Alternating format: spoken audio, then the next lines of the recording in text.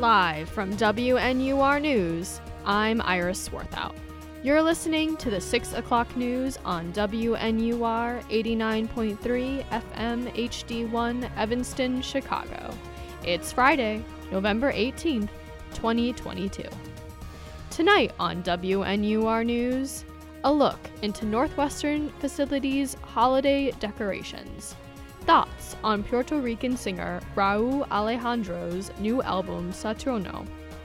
The new release of Paper.nu, a platform that simplifies Northwestern course scheduling. And Northwestern community members who are making campus their Thanksgiving home. These stories and more now on WNUR News. Thanks for tuning in. It's a common point of discussion this time of the year. When can we start decorating for the holidays? NU Facilities is starting now, but is it too early? Brandon Kondritz has the story.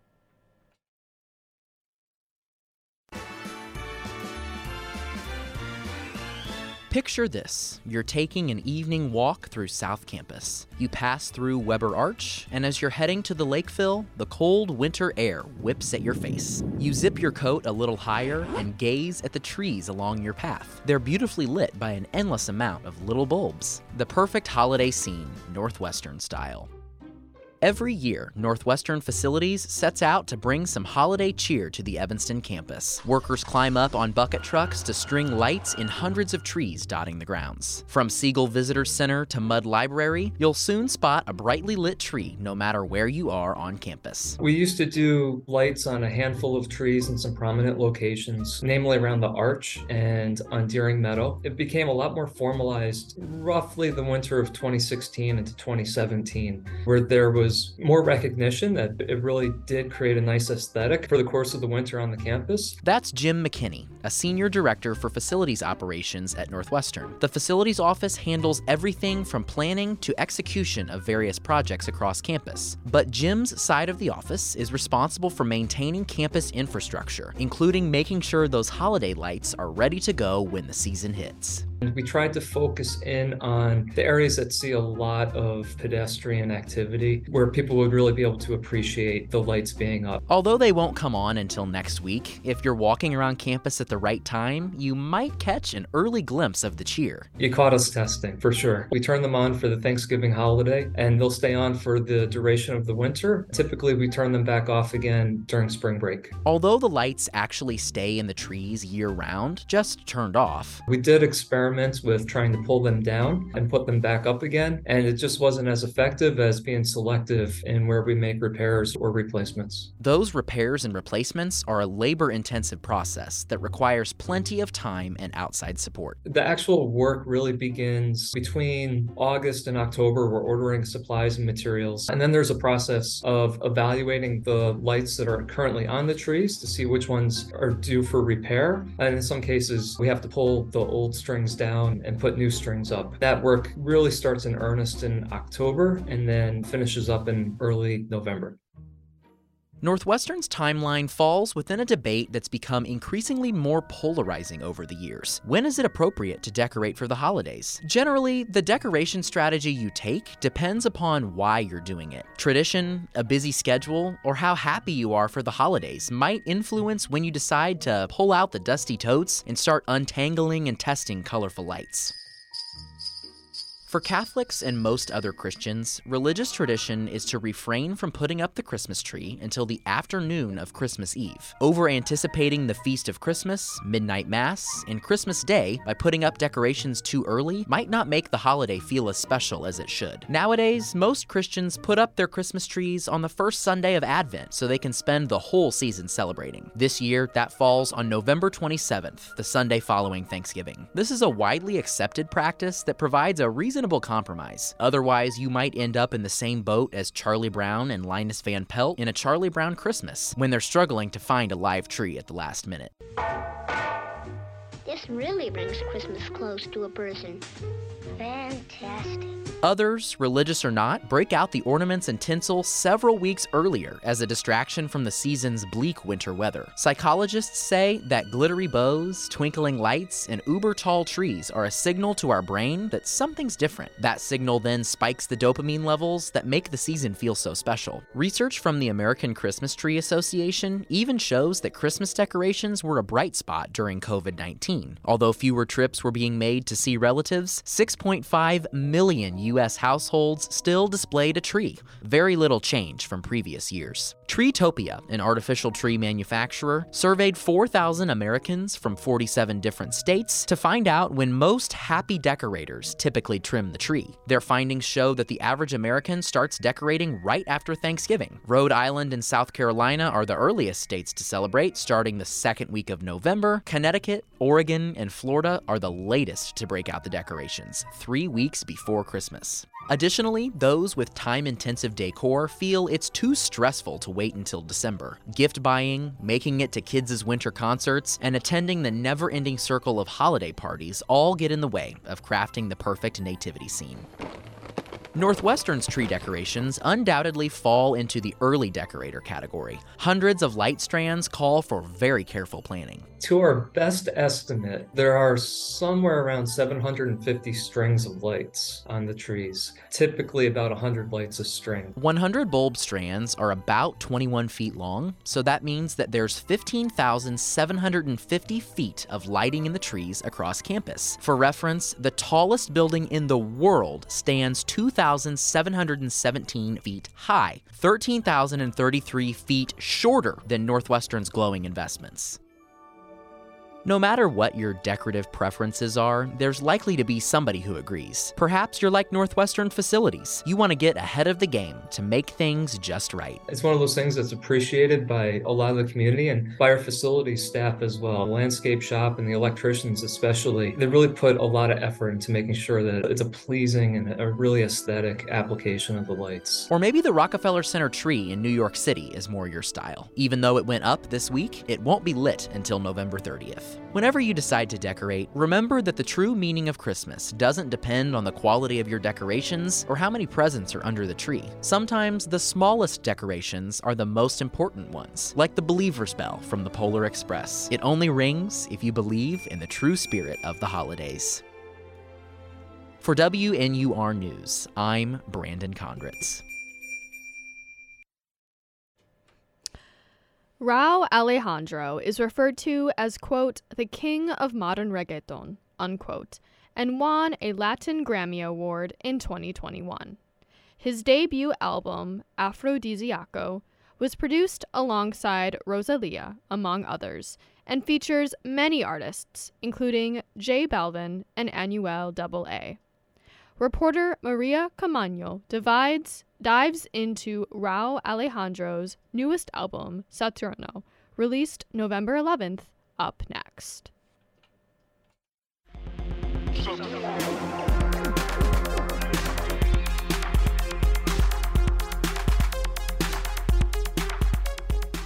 Rauw Alejandro is finally back, and let's just say that his newest album might just be out of this world. Saturno is the third album by Puerto Rican singer Rauw Alejandro.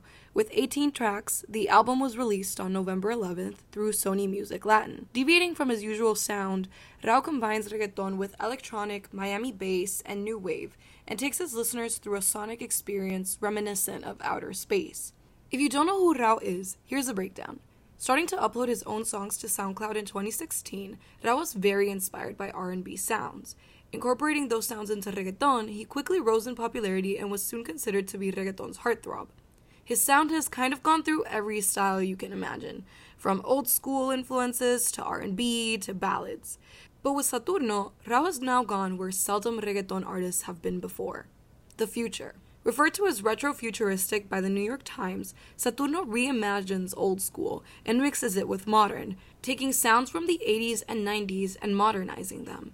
Using techno beats and Miami bass, Rauw takes us on a journey to space, while also staying true to his sound and his reggaeton roots.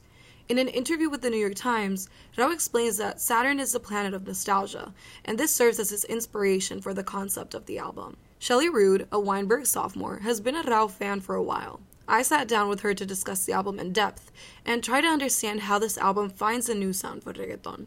Before the album came out, like, what were you expecting?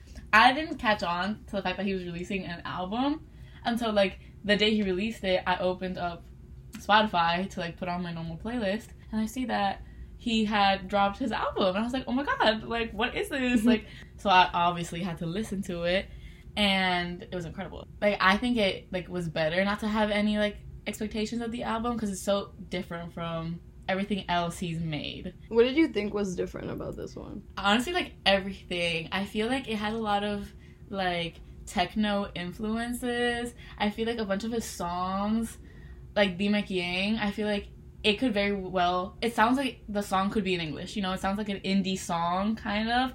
It's not something that other artists like him, because, like, I would consider him, like, a trap artist, kind of like what Bad Bunny was before he entered, like, his new era. So I would never think that he would make an album like this. It's very different. It kind of gives me Rosalia vibes, like Motomami vibes, which maybe I say because they're together, you know, maybe, like, that's why I connected the two. But I just, like, it's so different from anything he's done. Honestly, different from any other artist in the genre, like, anything that they've done. Like, I don't know of any album that sounds like this one within that genre. No, yeah, I feel like for him, as a Latin artist, what for me was interesting, and I don't know if you can also see this, but I feel like it sounds like an 80s album. Yes. It sounds like it's old. Like, like, in the sense of, like, it's not from, like, this. Like, old reggaeton, kind of. It's, like, a mix of old reggaeton with, like, also just old, like, 80s music in general, when they, like, started using, like, more, like, synth beats. Yes. It sounds very futuristic. Like, exactly. In that 80s futurism type of way. I also feel like now we kind of touched upon, like, old reggaeton. I want to say it kind of sounds like some of the album, I feel like it might have influences from Plan B, like Candy, like that type of songs and, like, those type of vibes. I would say, like, Cazadores is, like, top. It's so good. Him and Arcángel, like, are just I just think Arcángel is just great. I know.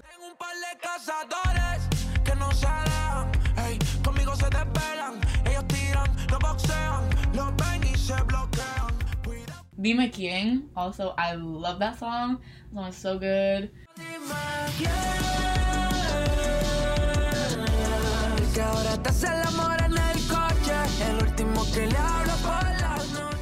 Punto 40, I also love that song.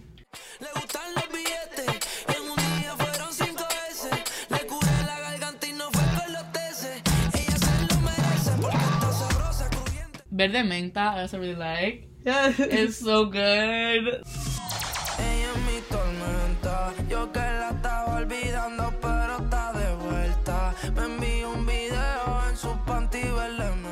I also loved how he had, like, Saturno and, like, track 7, and then, like, the interlude. Like, I really liked it. Kind of made it a story. Yeah. You know, so I kind of like when artists have, like, those little tidbits that aren't actual songs, but really add to the vibe of the whole album. Yeah, I feel like one thing that Rauw always does with his albums that I never see with other artists is that he will make it so that they have seamless transitions when you play the album, like, completely, so that it doesn't sound like there are different songs that are changing. It sounds literally like they're just melting into each other. I completely agree. That transition from Saturno to, I think it's Punto 40, is seamless. Like, you do not notice that the song has switched at all. Like, you think it's just one continuous song. Exactly. For example, listen to this transition from his song Más de una vez to his song Lejos del cielo.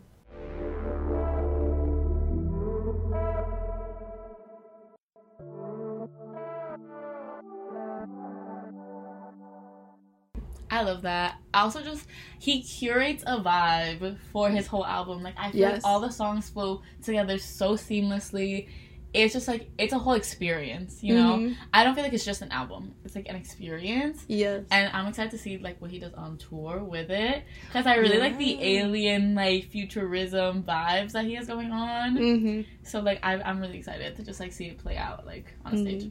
But I don't think I've ever, like, seen a reggaeton artist do something to this extent, because I know Wisin y Yandel, like, they played around with, like, that alien theme. And, like, with the futuristic vibes, yeah. But I think that was kind of, like, taking it to the next level. I think that what's interesting also is, like, reggaeton right now is having, like, so many people play with the genre to try and find different ways to, like, make it new. Like, Bad Bunny's album was, like, him playing around with reggaeton, but with also other influences. And then, like, Rauw right now is, like, doing, like, what I think people would never expect to go well with reggaeton, which is, like, techno, EDM-ish, like, vibes. Completely. And I feel like it's still so, like, danceable, and, like, I feel like you can still play it in the clubs. Like, I feel like it's a perfect merge. Yeah. I was so surprised. Like, hearing the whole album for the first time, I was just shocked. I was like, oh my god, like, this is, like, if I were to have expected anything, that wouldn't have been it at all. Like, I love that he's, like, doing something different to what other artists are doing in the genre.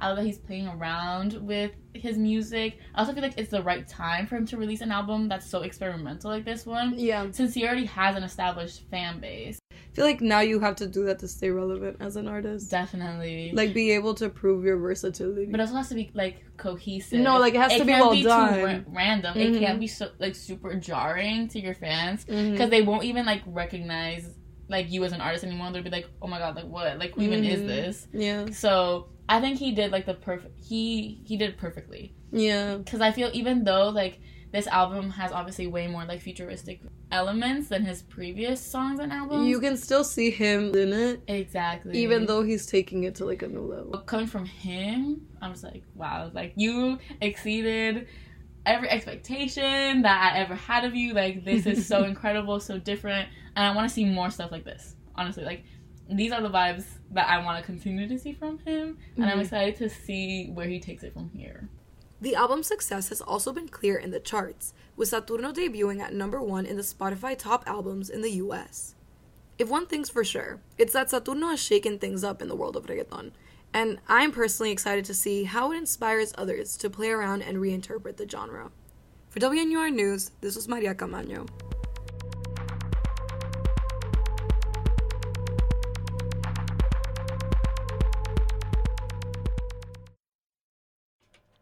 Did you load paper.nu on your computer today? If so, you're not alone.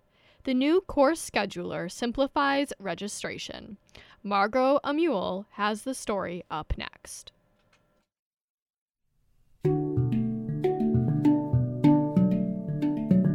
You know what week it is? Winter course registration week.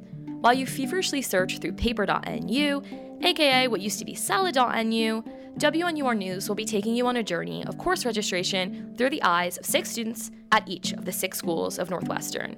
Yep, that's the School of Education and Social Policy, the Beaton School of Music, the Weinberg College of Arts and Sciences, the McCormick School of Engineering and Applied Science, the Medill School of Journalism, Media, Integrated Marketing Communications, and the School of Communication. Up first, CESP. Yeah, I'm Wendy Klunk. I am a junior in CESP. I'm studying human development and context, and I am a business minor. Wendy says a cool part of registration for CESP students is how interconnected the school is. CESP's super nice because you get to pre-register for any class in CESP, not just the ones under your major. Wendy says one distro she took stands out to her in particular. In another class I really enjoyed, I also took my freshman year. It was called Language in the Brain, and we got to learn about like how language is processed and formulated within the brain. Now let's hear from a second-year Beaton student studying the double bass. My name is Leo Buckman. I'm from Glencoe, Illinois, which is about 20 minutes away from here, and I am doing a dual degree in music performance and computer science. Beaton students are required to take classes on topics ranging from music theory to music history. That's in addition to weekly lessons, ensemble sessions, studio, and practice time. These commitments ensure that music students will be fully prepared to audition for professional orchestras, if they want to, by the time they graduate. It's on a 2-year cycle, so every 2 years they complete most of the repertoire that would be asked in audition. So by the time that you've graduated from Beaton, you'll have gone through the repertoire list twice. Particularly memorable distribution classes for Leo Buckman so far have been the ones where he has had to sing.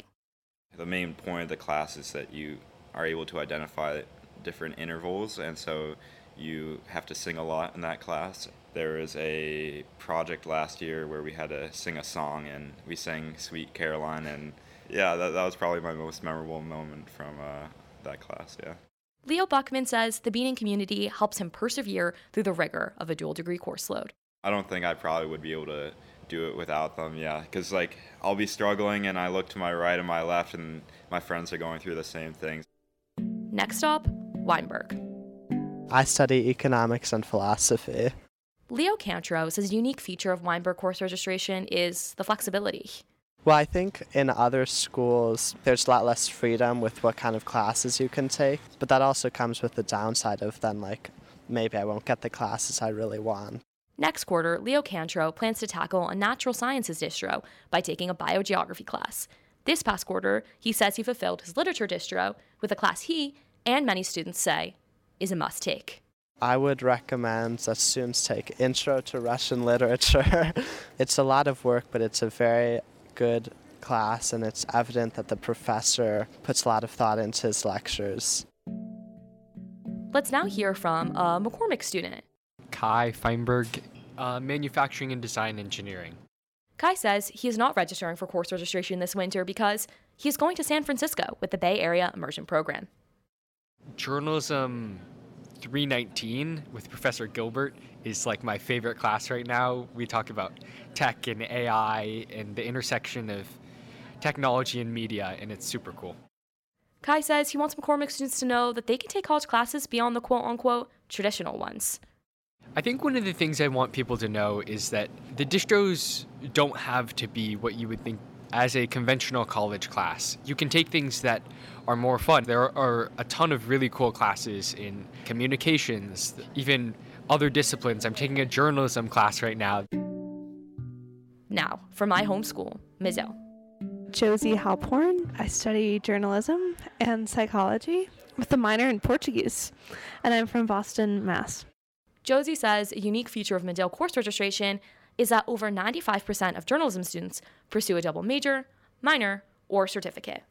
I think it's hard because a lot of people in Medill have a second major, and so when they're deciding what to do pre-registration for, they have to often choose between registering for journalism classes and registering for classes for their other major.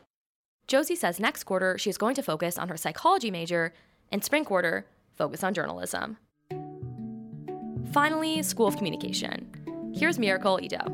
I'm a first year and I'm studying theater and psychology. I'm from Lancaster, California. Miracle says she also enjoys the flexibility of the School of Communication. It's more on just choosing what is interesting to you. I feel like you can have really fun when choosing your distros. Miracle also says she appreciates how a lot of the School of Communication distribution requirements align with her double major. I feel like for me, it's just kind of easy because the requirements for psych already fulfill my distros for theater. So, no matter what school you're in, rest assured that everyone's gone through it. Here's to hoping you got the classes you wanted this week. For WNUR News, I'm Margot Mewell.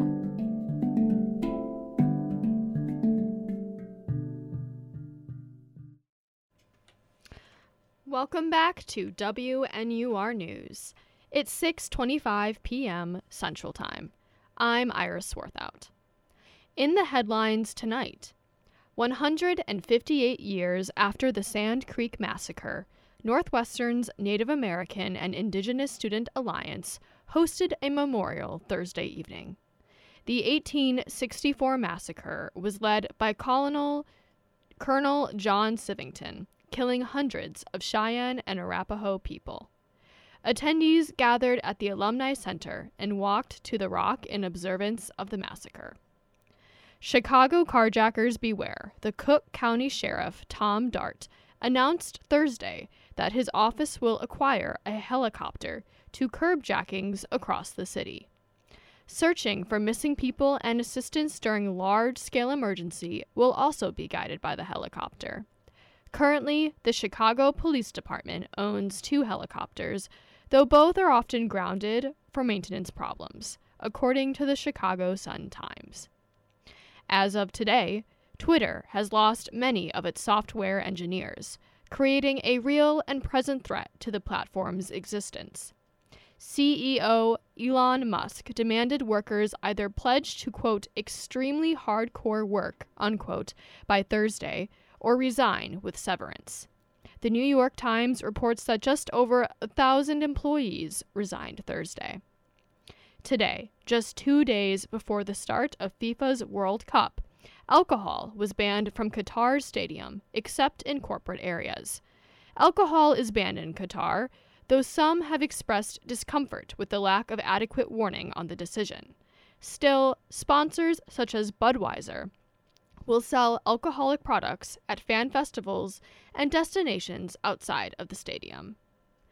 Taking a look at the weather for tonight, chilly temperatures and intermittent snowfall will continue overnight and into tomorrow, with lows hitting 21 and daytime highs at 28.